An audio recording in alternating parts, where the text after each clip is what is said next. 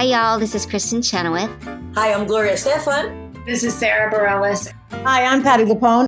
This is Lin-Manuel Miranda. You're listening to the Broadway Podcast Network.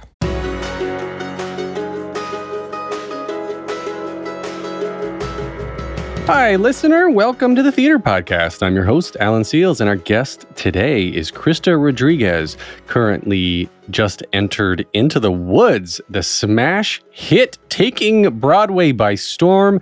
She is Cinderella and is just crushing this role. And she started out, of course, sort of a shot out of the cannon with the success of Spring Awakening, and just has had an amazing career thus far. And it's only just beginning. She's extremely open and very genuine in this conversation, especially about her breast cancer diagnosis and chemotherapy and that whole process. And we talked about some things that I've never been able to actually ask a cancer survivor. So, Krysta, thank you very much for your willingness to talk about that. And of course, mild trigger warning that we do talk about cancer and actually miscarriages as well. So just know that this is a real, authentic conversation. So before we get into this, find me online on Instagram and Twitter, theater_podcast, as always. And on TikTok at The Theater Podcast. Leave a rating, leave a review wherever you're listening now. And everybody, please enjoy this wonderful, wonderful conversation with Krysta Rodriguez. When you need mealtime inspiration, it's worth shopping Kroger, where you'll find over 30,000 mouth-watering choices that excite your inner foodie. And no matter what tasty choice you make, you'll enjoy our everyday low prices, plus extra ways to save, like digital coupons worth over $600 each week. You can also save up to $1 off per gallon at the pump with fuel points. More savings and more inspiring flavors make shopping Kroger worth it every time. Kroger, fresh for everyone. Fuel restrictions apply. The longest field goal ever attempted is 76 yards. The longest field goal ever missed? Also 76 yards. Why bring this up? Because knowing your limits matters, both when you're kicking a field goal and when you gamble. Betting more than you're comfortable with is like trying a 70-yard field goal. It probably won't go well. So set a limit when you gamble and stick to it. Want more helpful tips like this? Go to keepitfunohio.com for games, quizzes, and lots of ways to keep your gambling from getting out of hand.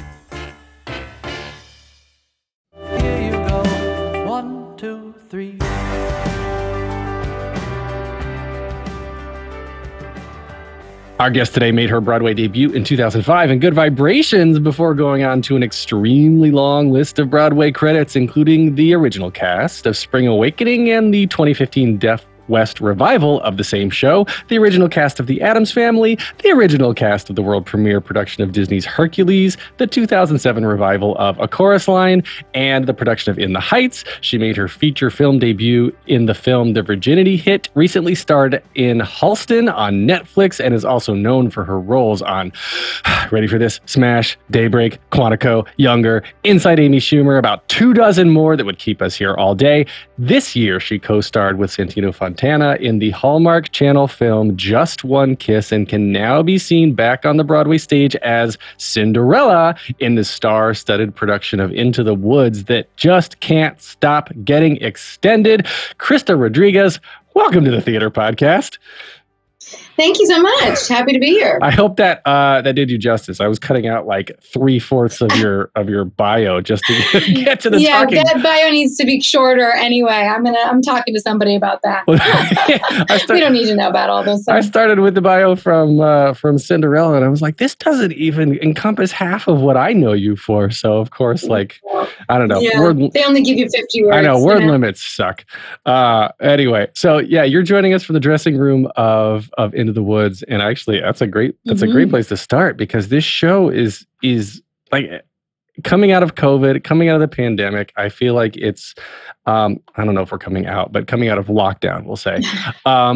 We're getting into this point where people were starved for art, and people were craving performances and connection and community. And then Into the Woods is one of those shows, I mean, like most Sondheim productions, but one of these shows that so many people know and have never seen or have used as audition material, but never been able to perform. And so it's got these multiple levels of nostalgia and connection for people. So for you being able to have now the opportunity to to be Cinderella, one of the best roles in the production, I think, and star alongside so many amazing people, which they will, of course, say the same about you. What is going on for you right now, coming out of the pandemic, coming out of lockdown, and being kind of thrust back on stage in such a well-received show right now?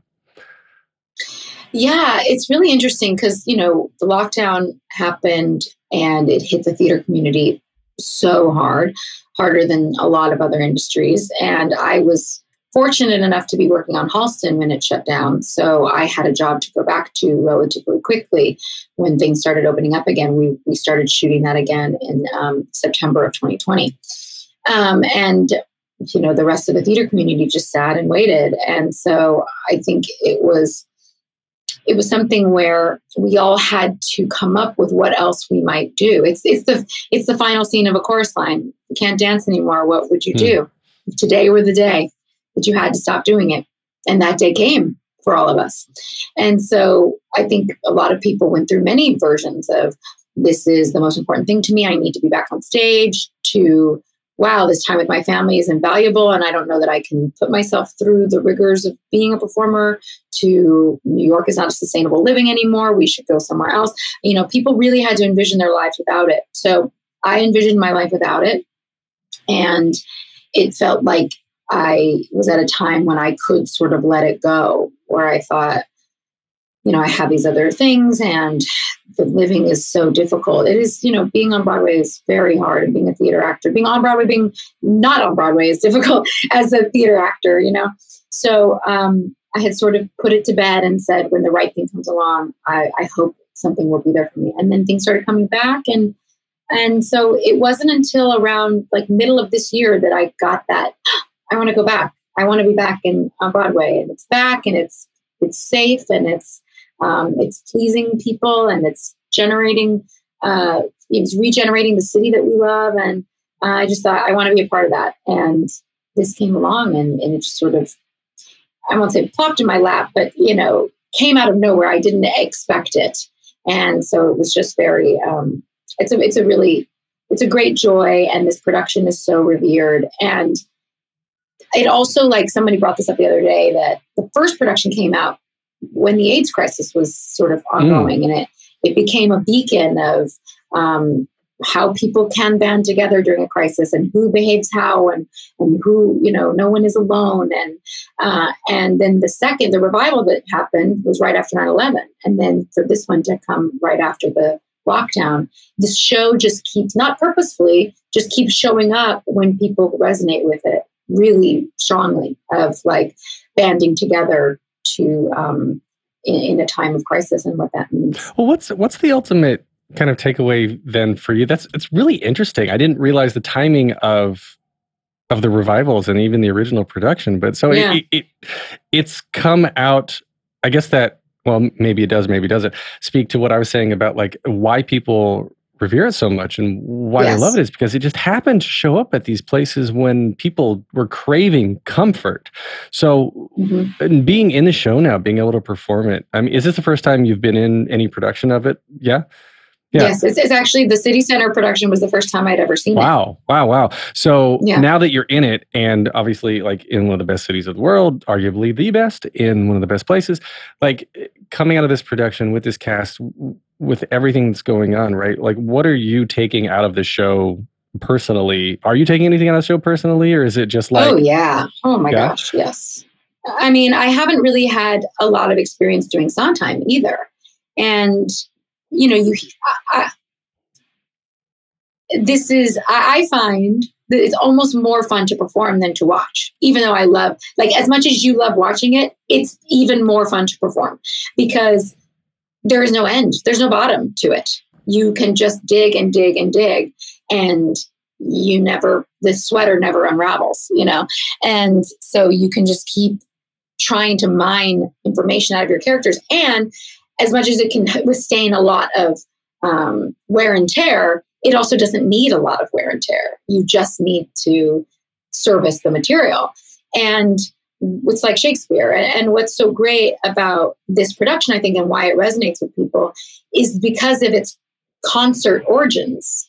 There isn't a big moving staircase. There isn't some, big elaborate costume changes. We're serving the words. And Lear de Bessonet, who directed it, was so about letting the words tell the story.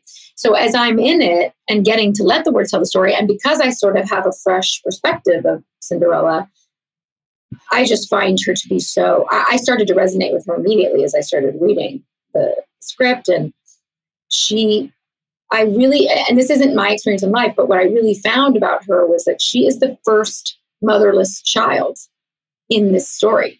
She's the first one that doesn't have anybody that, she can connect to in that way, in that motherly way, which is why by the end, she takes in all of the other motherless people. She's got the little Red, she has Jack, she has the baker's wife's child. She has been uniquely primed through the first act to step into this role of mother at the end. And I've been really enjoying playing that role as a woman of my age and what motherhood means, and through experiences of my life. And it's been really rewarding in that way. That's interesting. I was reading through some of the old blog posts on Chemo Couture, where we'll get into that story too if you're comfortable with it a little bit. But of course, yeah. But several references you put into the posts about being like, you just turned 30 and you're unemployed and childless and single at the time, right? So it's like all of these societal pressures. I guess specifically being a woman, right? And being a woman in this culture, in this profession, I guess, and then having, So I guess. Taking it back to Cinderella, period, full stop, right? And so it, I guess for you, is it, I guess the question is like your goals in life, right? Do you relate more in parallel with Cinderella in terms of like, you want the big community? Because I'm 42. I'm sorry, no, I aged myself. I will be 42. I did this all year last year. I aged myself up 1 year for like 8 months until I realized 3 weeks before my birthday that I lost a half a year thinking I was older. No, I was so mad at myself. Don't do that. Don't age yourself up. My birthday's in a few weeks, so I've already been thinking ahead. So I will be 42. So I have so many people this age, right, that are of all different phases in life still. And New York, of course, is this great melting pot of everything, right? So I've got like friends who've been married and divorced twice and had one relationship their whole life and they're still with that person, and people who have never been married, and people who are married and don't have kids. And it's this giant sort of smorgasbord of communications and connections that I'm moving in and out of. And it's really interesting to me because when I was younger, right, when I was the teenager, 20-something, I was like, this is the plan we're supposed to have, right? This is the next step. And it never occurred to me not to do this and then not to do this. But then by the time now, being almost 42, you're looking back and there's no right or wrong. I mean, there is right or wrong. I mean, but like in terms of like of your own personal journey and how you got there. And I love something you said too about like you went to college for a little bit and then ended up not finishing because you got work. And normally like college takes you to work, but you already had the work. So so there's all these different ways through which you can still go through, under, over, around to get to where you want to be. And I guess my roundabout way of asking, like the ultimate question is like where you are in life right now, and given like the journey with breast cancer and going through chemotherapy and everything, and now like taking a break from performing, and now you were just saying you weren't sure if you wanted to come back after the pandemic. So now 2022, it's a nice even year. It's divisible by multiple things that make it nice and happy in our brains. So like what made you want to come back? Are you taking these new roles that help you get to the next place in your personal journey? Or is it just you're just looking for work, you're just looking for jobs, and is it fun a search for fun or a search for fulfillment? It's a search for fulfillment. I think it's also a search. There is a search for fun. I know there is nothing more fun than putting on a show with your friends. There hasn't been since we were kids. If you're an actor and you did children's theater, or you put in plays in your backyard, or you made up dances to Janet Jackson songs, like there isn't anything more fun than pulling out the dress up clothes from the trunk and putting on a show. So you don't get that sense necessarily on television shows. Maybe movies, because you have a little more time to build like one story, but not as much depending on who you're with and who's running it. There is no other way to put on a Broadway show than to pull out the costumes and put on a show, which again is why I think this production of Into the Woods is really resonating, because it still feels like theater magic, and why, it's this sort of non sequitur, but Phantom of the Opera closing, I got to go to the reopening of it and had sort of written up. Phantom of the Opera was my gateway drug. It was like Annie, Beauty and the Beast, Phantom of the Opera. I learned how to sing in front of Phantom of the Opera when I was 6 years old. And I had sort of written it off as I got older as like, it's probably cheesy. It's probably like, oh yeah, it probably looks really like old and dusty by now. I went to the opening and thought, I could not be more wrong. This is theater magic. They never there's no CGI, there's no LED screens. They're using what we do, sleight of hand, magic. It's truly what makes theater so beautiful. It's lit by candles half the time, it's like so incredible. And so that yearning is in there. So there is that fun aspect of why I wanted to come back and just like, you can never put on a show. You can't have egos. You can't have any of that. You got to like really get in there and get your hands dirty. So I was willing to do that work, and I was excited to do it. As far as fulfillment, I definitely have learned through the years. I've been in this business. I got my equity card now almost 20 years ago. Been living in New York 20 years. I have learned that the dreams are very micro when you're starting. I want to be on Broadway. Okay, well, that's when you get that. Now what? I want to be a lead on Broadway. Well, for me, I was a swing, so I want to get on stage on Broadway.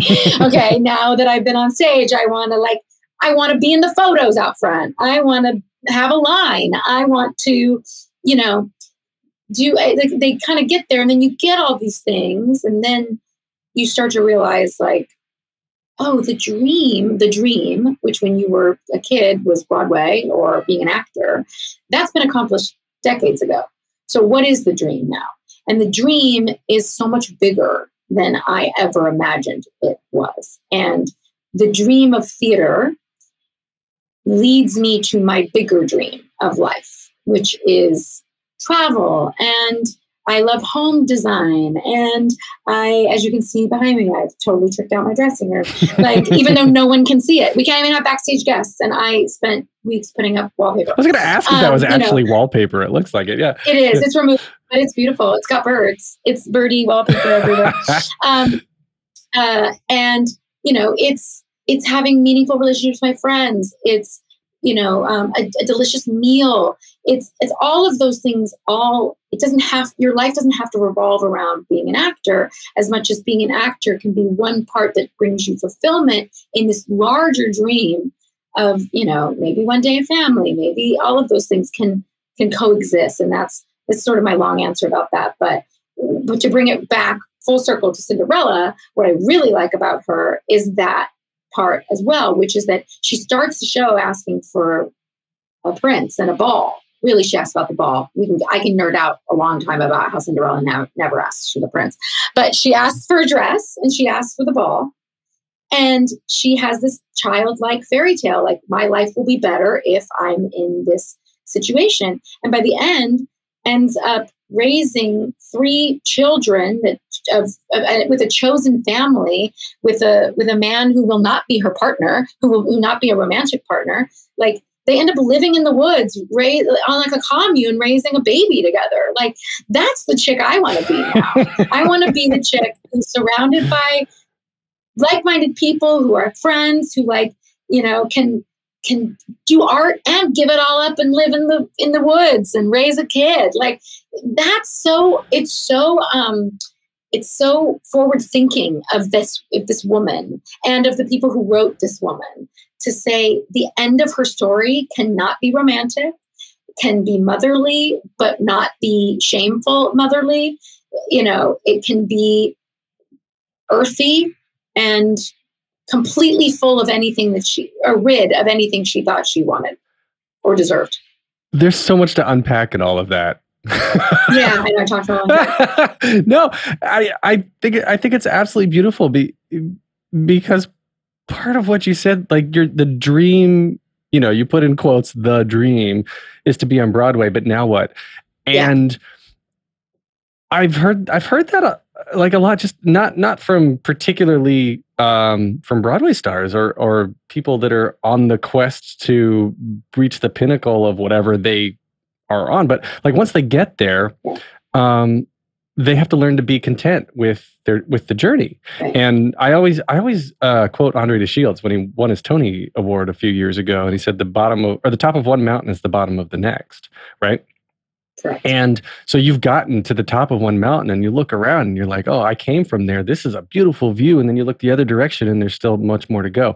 But at what point does one decide that they're happy with themselves, that they're happy with their journey? And that's something I at my age, I still struggle with, right? It's like how everything that we've accomplished, everything that we've done, the family we have, or whether biological or chosen or whatnot, and the community we've surrounded ourselves in, at what point does it become enough?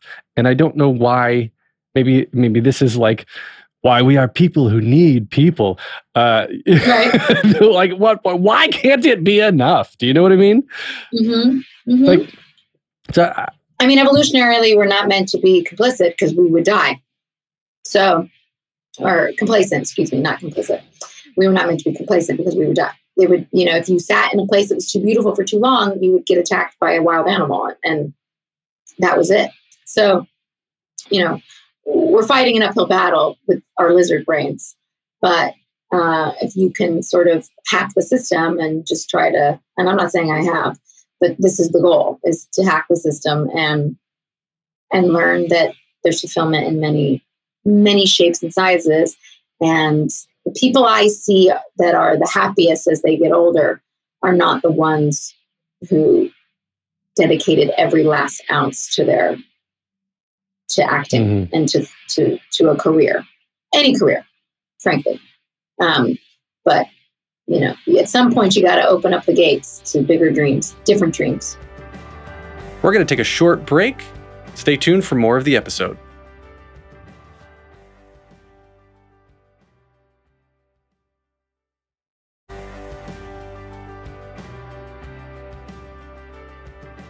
Do you enjoy roles that, like Cinderella, where it is sort of a different version of yourself, more or less, or like in contrast to something like playing Liza Minnelli, right? You're embodying somebody else's. She's still alive, right? So you can meet her. And I was going to ask you if you have, like, did you work with her, or was she just completely out of the picture? But like, how do you create somebody that is still living and is so iconic? How do you recreate that? But then the original question is like, do you enjoy being an exaggerated version of yourself, like or a slightly different version like Cinderella, or embodying iconic existing sort of tropes or stars or names or whatnot? Yeah, I mean, I haven't done too much of the embodying other iconic people. I mean, I guess I would say one example would be Wednesday Addams, and that is an iconic property, that I took on for that. But other than that, Liza was definitely the first one. I would say that, like, without selling myself too short, most things that I do would be an exaggerated version of myself, because you can't, and Liza was the same. You can't approach anything without figuring out the unifying feature between the two of you. You wouldn't be cast in something if there wasn't something about you that you got to extrapolate on, for a role. So my version of Cinderella is an exaggerated version of me because I'm playing it. but anybody else's version of Cinderella is not an exaggerated version of who I am. Cinderella herself is not just a part of me. I have brought me to Cinderella, which is why Cinderella seems to be like me.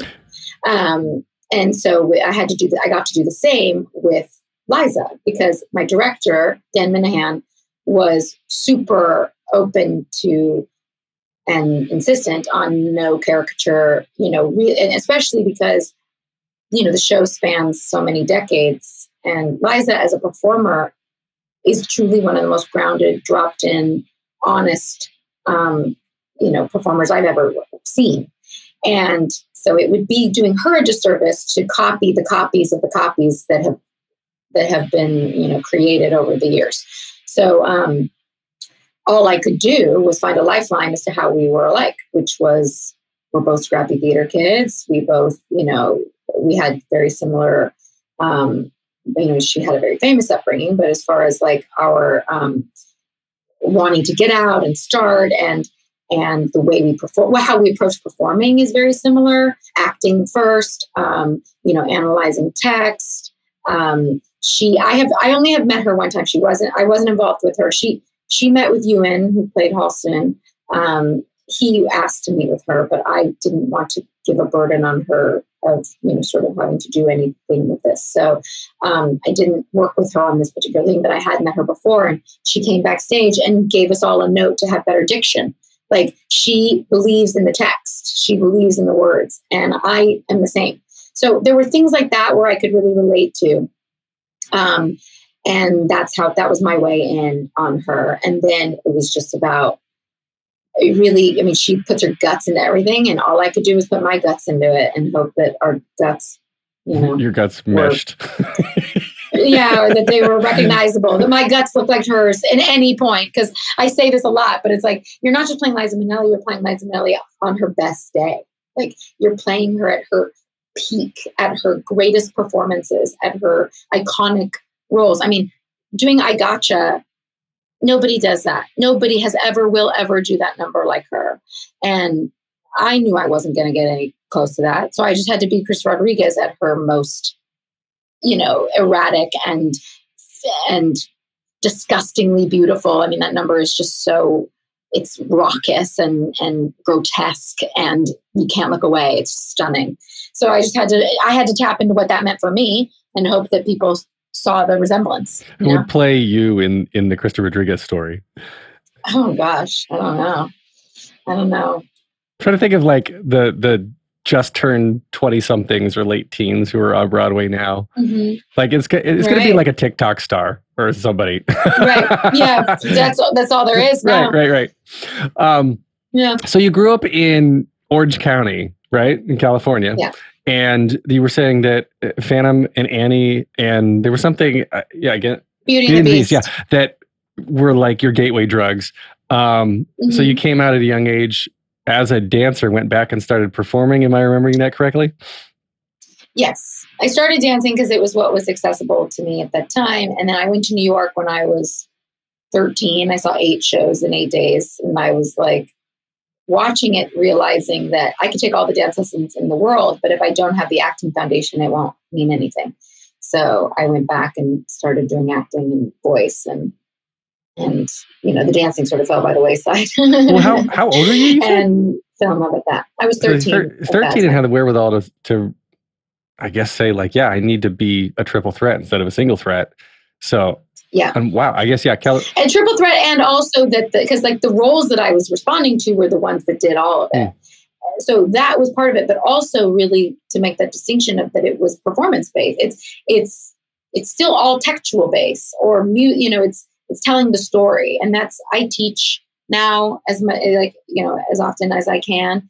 And people always want to know what I wish I would have learned at that age. And it's that you're telling a story. Doesn't matter how high you're singing the note. It's not a performance. It's never a performance. It's actually the arc of the story, which is why when I'm approaching Cinderella, I'm going from the beginning to the end, and I'm using only text, music where it's helping me like inform something, and what I know about what those things bring up in me. So I realized that early, but it takes a long time to get secure enough in yourself to rely on that exclusively. I love in theater and in this community in general how much of a family each cast becomes, right? And I was just thinking about this.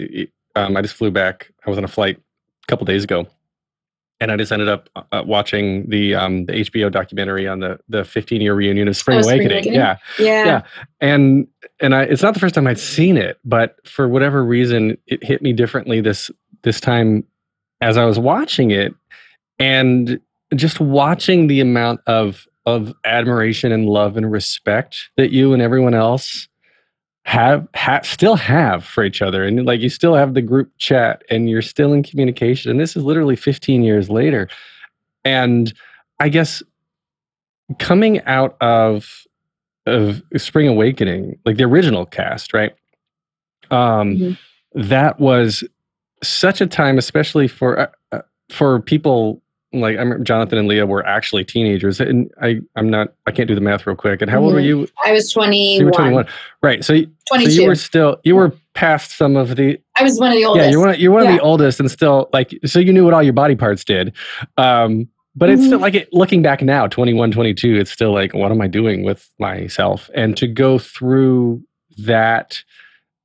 Such a unique show talking about so many serious things with such a young cast. Does that show particularly stand out in a different way? Spring Awakening stand out differently than, like Addams Family is a completely different show. And In the Heights is completely but I feel like Spring Awakening, for whatever reason, the original cast, you guys are bonded for life. Well, yes, but also the revival cast is bonded for life. The revival cast, I will say, is actually even more my family than the first one, because I went through that while I was going through cancer. Also, a lot of those people were already my friends. I mean, I was in the revival because of Andy Mantis and Michael Arden, who were my family already at that point. So, you are putting on a show you have loved that made an indelible mark on you early on, again, through one of the most like intense times of your life, and you're weaving in this story through that. I mean, that formed me in a different way. I have been so lucky. I don't know how lucky I got to be able to let this show change my life twice, and now 3 times, because of the revival and how the way we got to have that concert and this documentary, and to be reconnected with a lot of those people again who, we kept in touch, but some more than others. And to meet them again as an adult has been so special. So that show, no matter where I encounter it, reaches into my guts and twists it around and makes me a different person. I mean, really shakes me up into a different person. So the first one was really impactful because we were young. I had already been on Broadway. I had done Good Vibrations, the notorious flop. I knew what the worst version of Broadway could be. And all of a sudden, I was in the best version of Broadway. And I was very aware of it the whole time. Whereas if you're a teenager and you're doing your SATs on Saturday and missing prom because you've got a show and you're commuting in from, upstate, or not upstate, but, Yonkers or whatever, to come to your show, and your parents are still around, and you're trying to, you feel like you're an adult, you're making money, you're talking about your bodies, you're doing all these things, but you're not. Like that's a tricky, I think that's why the reunion got to everybody, because they have the perspective to appreciate it in a way they couldn't before. I had a certain perspective to appreciate it already then. So I think, but maybe more to answer your question is what resonated with me the most about that show. And maybe I think to bring it back to Into the Woods as well, people's gateway into that is that they want to play Jack, they want to play Little Red. There are so few roles for young people that aren't just swooning over, boys at their locker, or, there are just so few roles for that age anyway. So to be given something like Spring Awakening, where there's a classical text, there's actual stakes, there's something that we've been screaming about inside that you get to scream about outside, that never happens. That doesn't happen. I mean, there's maybe even Rent, who would be its like closest predecessor, were adults. There is nothing that people of that age can tap into like that show can. And that's just, I mean, I hope I answered that question. You did. I'm just trying to think if there's anything, you're right. I'm trying to think if there's anything that I could kind of compare it to, but yeah, like, I mean, there were shows that tried, and there's like, you know, Runaways or The Me Nobody Knows, all these sort of classic kind of like old school kids, high schooly kind of shows, but they didn't really leave that lasting impression that this one did. Yeah. I mean, Steven Sater is just a brilliant writer. I mean, did he ever tell you his story of like when he was in a full body cast for months because he like had to jump out of a burning building? Heard about it. Yes. Yeah. I didn't know it very well, but right. Like, and that's what got him into mythology was he was literally on a spit roast. He was hanging and he would turn the pages using a pencil eraser with a pencil stuck in his mouth. Like the guy, like he had to live like a bubble boy. It was incredible. Like I just love how that got channeled in. But you had mentioned too, I didn't realize that the revival of Spring Awakening is when you're going through the chemotherapy. I thought that you So I finished chemo, and when we so basically the short as tried version of the story is that they had done the show, the Deaf West production, out in LA at Inner City Arts, which was a small black box theater, and I was just a patron. I was a supporter. I was so thrilled because I had been nervous since 2006 about who was going to revive Spring Awakening. And when Michael told me he was going to do it with Deaf West, I was like, oh, the only way to do it. And so I was just a big supporter of it.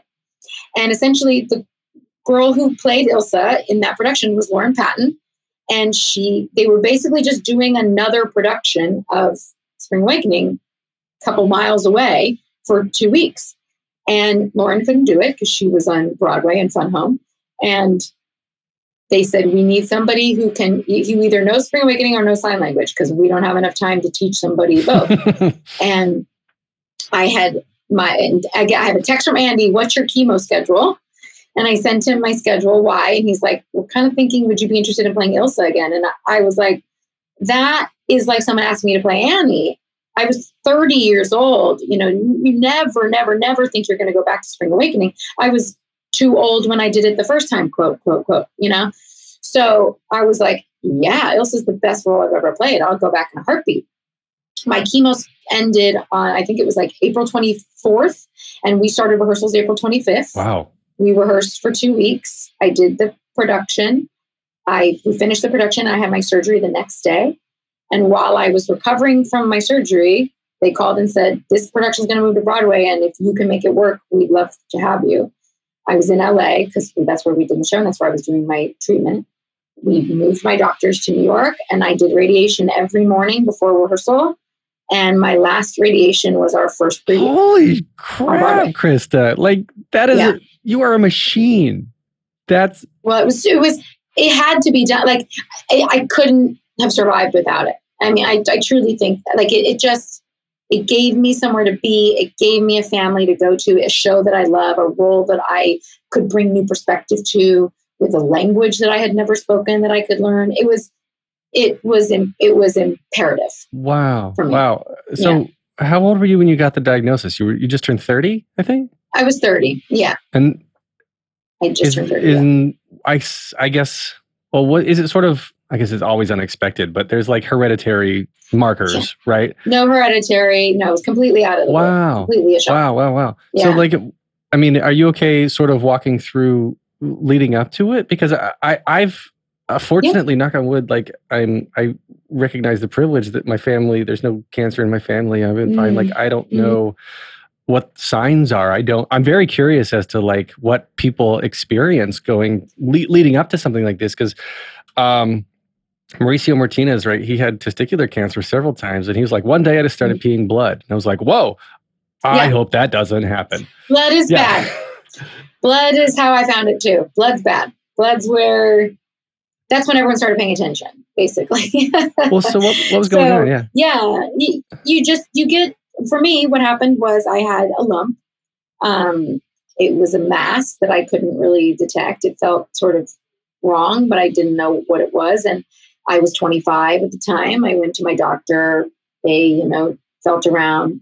They asked if you have family history of breast cancer. No. You're 25.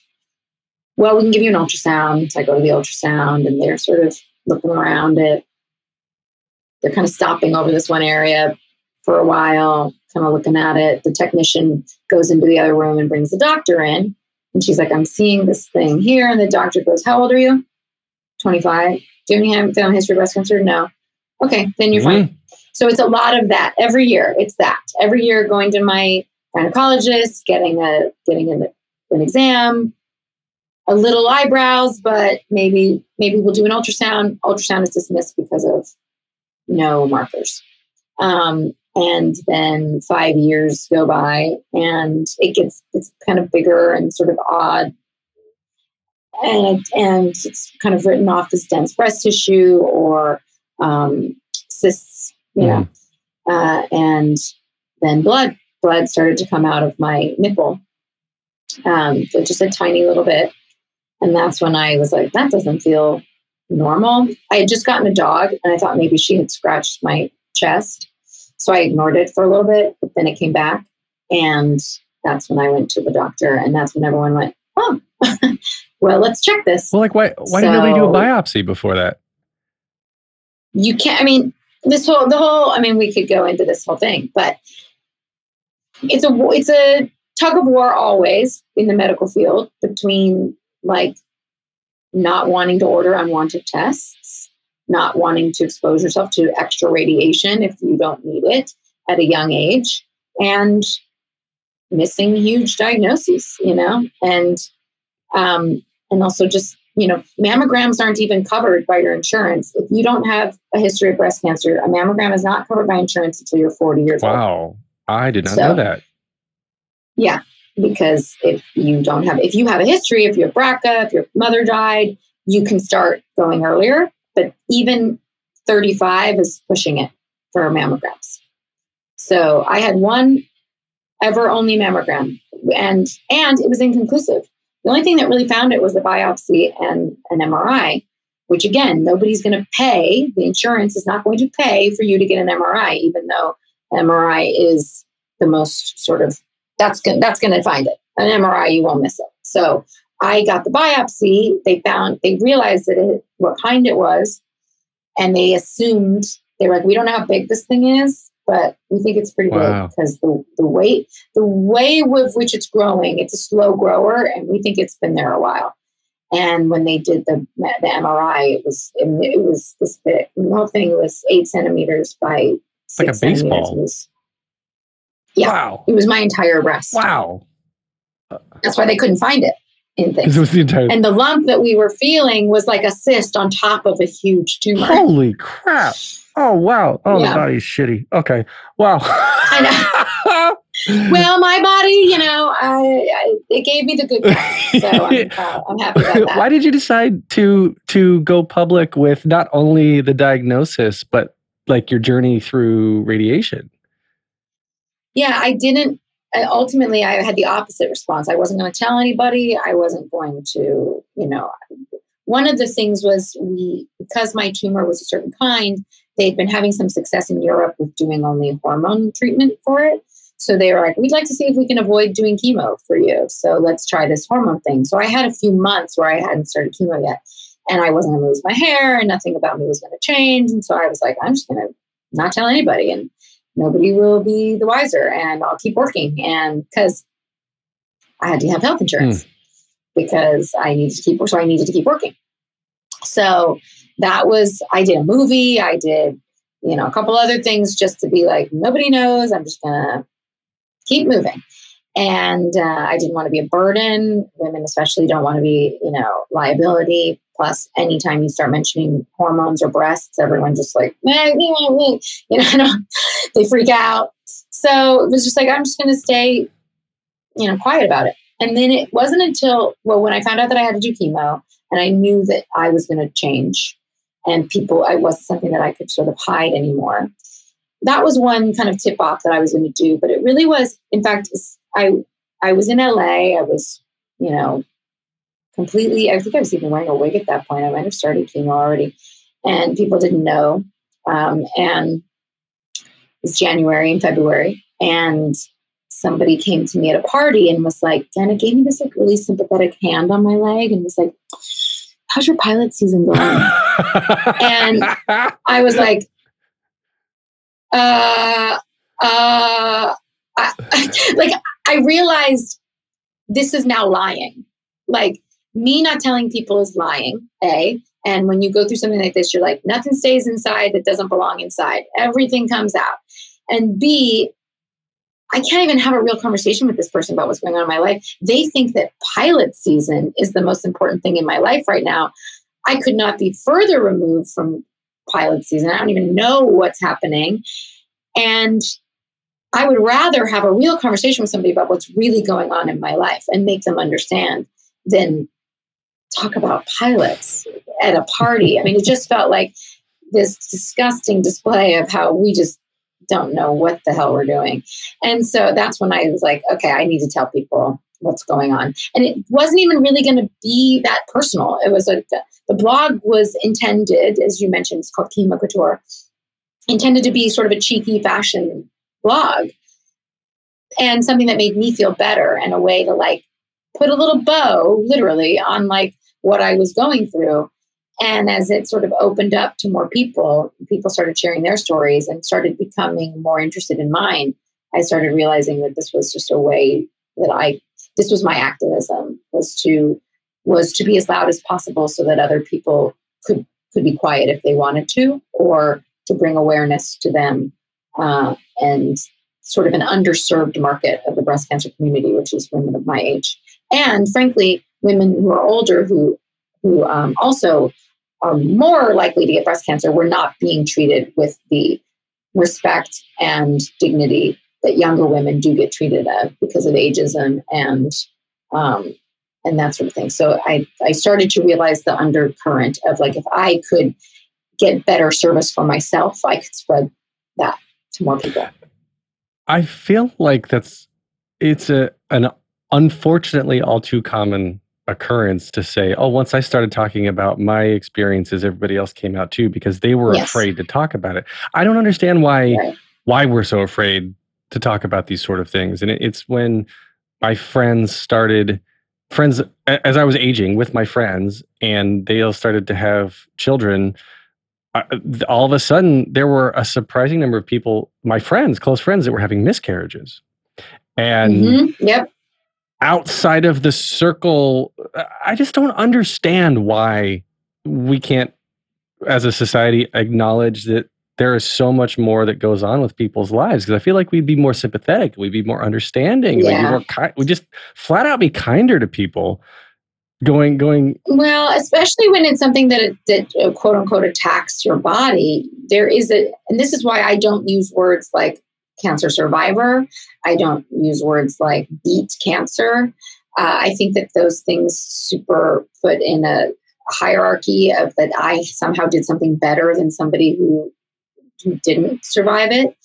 And that I don't subscribe to at all. When you're in it, you know it's indeterminate. It picks who it wants and takes. It has nothing to do with you.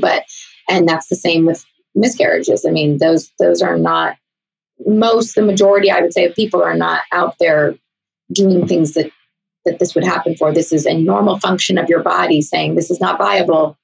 We have to get rid of it because we want to be ready for the viable. And this cancer is not helpful. We need to get rid of this, or these cells are not right. And so cancer is trying to fix something. It's not there to hurt you, really. It's there to, to fix something. And then it goes awry. So anyway, I think that there's an inherent fault that gets placed in your body where you feel like this was on my watch. This is my body. This is the one body I've been given. And I slipped somehow and let this happen. And that shame is what makes people not want to talk about it, and also it sucks to make women trot out their trauma for the help of other people. If you want to be quiet about your miscarriage, you're allowed, you don't have to blast it on social media to be an activist. There are people who can, and I felt like I could. I felt like I could take on whatever this was, so that if somebody wanted to remain quiet, they could quietly go to my blog and learn how to do something and feel better about it. And if somebody wants to quietly go through their miscarriage, my God, let them, but if you can speak out, but it shouldn't have to take women ripping themselves open to other people for people to have sympathy. Well, that's why I think the arts are incredibly important, especially theater, because it allows other people to watch and experience without actually going through it or relate or whatnot. And I mean, even taking it back to the Spring Awakening, the documentary of like the cast hearing, like, I was going to kill myself until I saw the show tonight. And then that made me realize that I shouldn't do that. That was great. Or the way that Beetlejuice currently is helping especially young people get through death of parents and trauma. And you hear so many people, I hear stories all the time and read things on social media of people just bonding to these stories, because even though they're completely made up and fictional stories, they are 100% real to the people watching them, because the people watching them need that connection. I think it's beautiful. Right. It's absolutely beautiful. So anyway, thank you for sharing. I think I hope other people will find some solace in this. And I like what you said, like, it's indeterminate. Yeah. So just do your best. Yeah. We're going to take a short break. Stay tuned for more of the episode.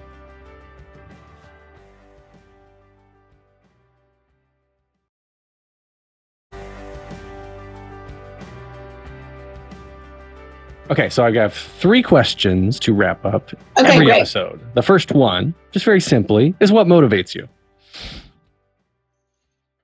Is that simple? Let's see, what motivates me? I do have a desire to grow. I do, and so I think my motivations are personal growth. A lot of the times, they are now. They used to be other things, but I think now they are. Will this stretch me and, make me feel like I didn't leave anything on the table anymore? What advice would you give to your younger self and younger people listening now, starting out down a similar path? You're telling a story. Of course. Your lower half is as important as your upper half when you're performing. Get into those, your legs, your pelvis, your chakras, like, get in there, because that's where the story is. That's where the story is. Story's not really in your face, actually. It's all coming from your diaphragm and out your face. That's sort of abstract, but if you took a class with me, you would understand that. And also, shameless plug. A happier, more well-rounded person is going to be a better actor. Do not put every ounce of what you have into this. Go on the vacation, open the bottle of wine, don't save it. Use the face cream. Like, don't save it. Like, use the stuff. It's like, do the things, learn how to be a person, and then all of your roles will be more interesting than if you're trying to strive for perfection. So when you go to the proverbial gym, don't skip leg day and eat healthy when you get to Don't skip leg day. I did leg day today. and eat healthy when you get home after your workout. Okay, last question then. If you could only see one show for the rest of your life, but you can see it as many times as you want, what would you see? I mean, is it a great production of that thing? Because, you got to have the right production of any show. Well, you can specify the production if you'd like to. Well, I don't know. I mean, you're talking about like a show that has existed already? Like, I'm going back to a specific day and time to do a production, or just the show as I love it? A show as you love it. Because if you can get specific to like a day and time, then good on you. No one's been able to do that yet. No. But I mean, like, okay, so I love Spring Awakening. Like, I think that would be the one I could return to and love. But, do I want to see like an original production of Cabaret, and I want to see, I want to be there for,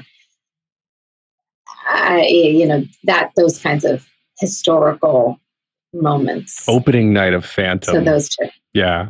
Yes. Yeah.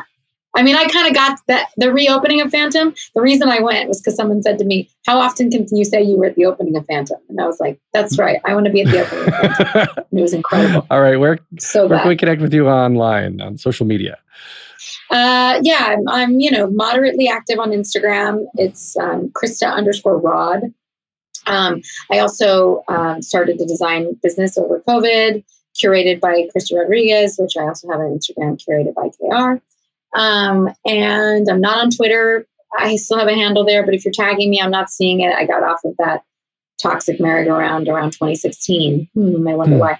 And that's about it. That's where you can find me on the interwebs. You can find me at the St. James Theater. That's right. Into the Woods. You haven't done the TikToks yet? No TikToks. I don't think I'm a TikTok gal. I'm not a BeRealer. I think I've reached the point where I don't want to learn those new tricks. I'm trying to live in the woods with my chosen family. Fair enough. You can get more wonderful episodes like this one at thetheaterpodcast.com. I'm on Instagram and Twitter and TikToks. I don't know what I'm doing.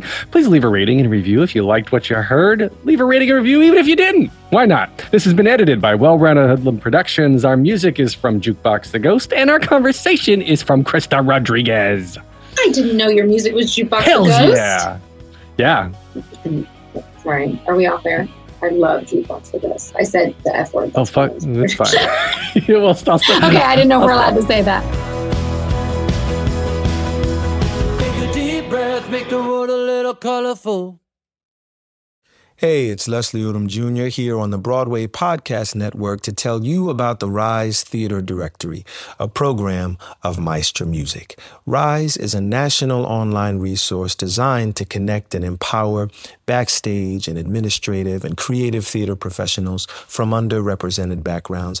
If you work or aspire to work in the theater community, this can help you find your next project. And if you hire theater professionals, search the Rise Theater Directory to find your next team. Create your profile now and get more information by visiting risetheater.org. That's theater with an RERISETHEATRE.org, because only together we rise.